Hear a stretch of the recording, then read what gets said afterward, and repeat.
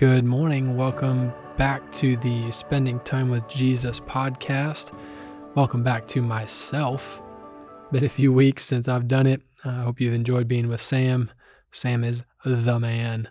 So go ahead and pull out your Bibles. If you are new to the podcast, welcome. And if you are not new to the podcast, you are also welcome. So glad to be together.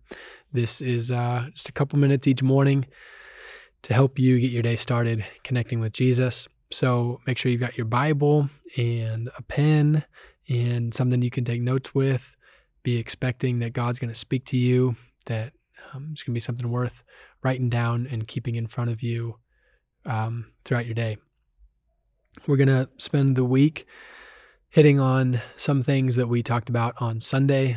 Preached a message at church yesterday called The Fight of Your Life. And if you haven't listened to it, I would encourage you to go back and listen to it as we begin to dive a little bit deeper into it this week and how we can apply it to our lives. Luke chapter 10 is where we're going to be this morning. Should have told you that a second ago so you could be turning there while I was talking. If you're making coffee or something, I hope it's delicious and that you're going to have a great day. All right, Luke chapter 10, verse 38 through 42. I'm just going to read it. It says, "Now as they went on their way, Jesus entered a village, and a woman named Martha welcomed him into her house. And she had a sister called Mary who sat at the Lord's feet and listened to his teaching. But Martha was distracted with much serving. And she went up to Jesus and said, 'Lord, do you not care that my sister has left me to serve alone? Tell her then to help me.'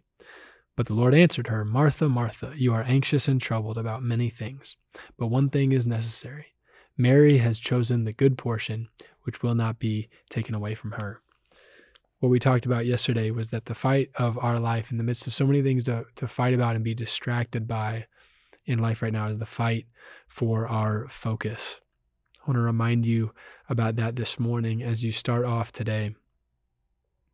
That the fight of your life today, the fight of the day, is not against people and opinions that disagree with you. The fight that you have to fight today is the fight against distraction. The Bible says not that Martha was rebuked because she was serving, but she was distracted. She was distracted from Jesus and doing all these other things. And she was right. She should have been serving. That's what you do when somebody comes over.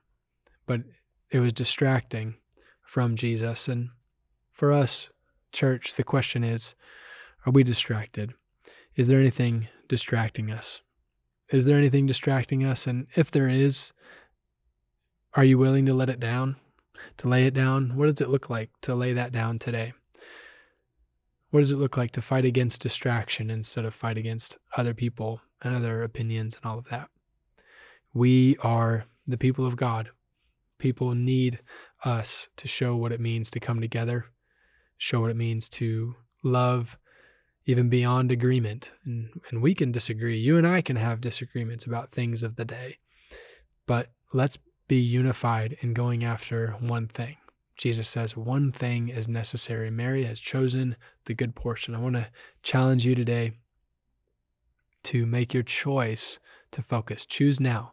Today, I'm going to focus. I love that it says, Jesus said, Mary has chosen.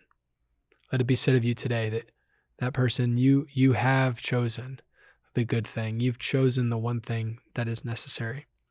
I'll just leave with this. One thing that I mentioned yesterday was, as we get dragged into so many of the fights that are going on in our world right now, and most of us don't even want to be fighting about all these things, but as you feel yourself starting to get dragged into something today, take a second, step back, even if it's just in your heart and in your mind, and just say, is this necessary?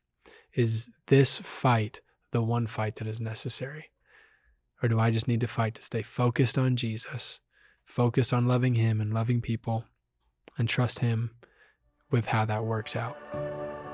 Love you so much. I hope you have a great day today walking with Jesus.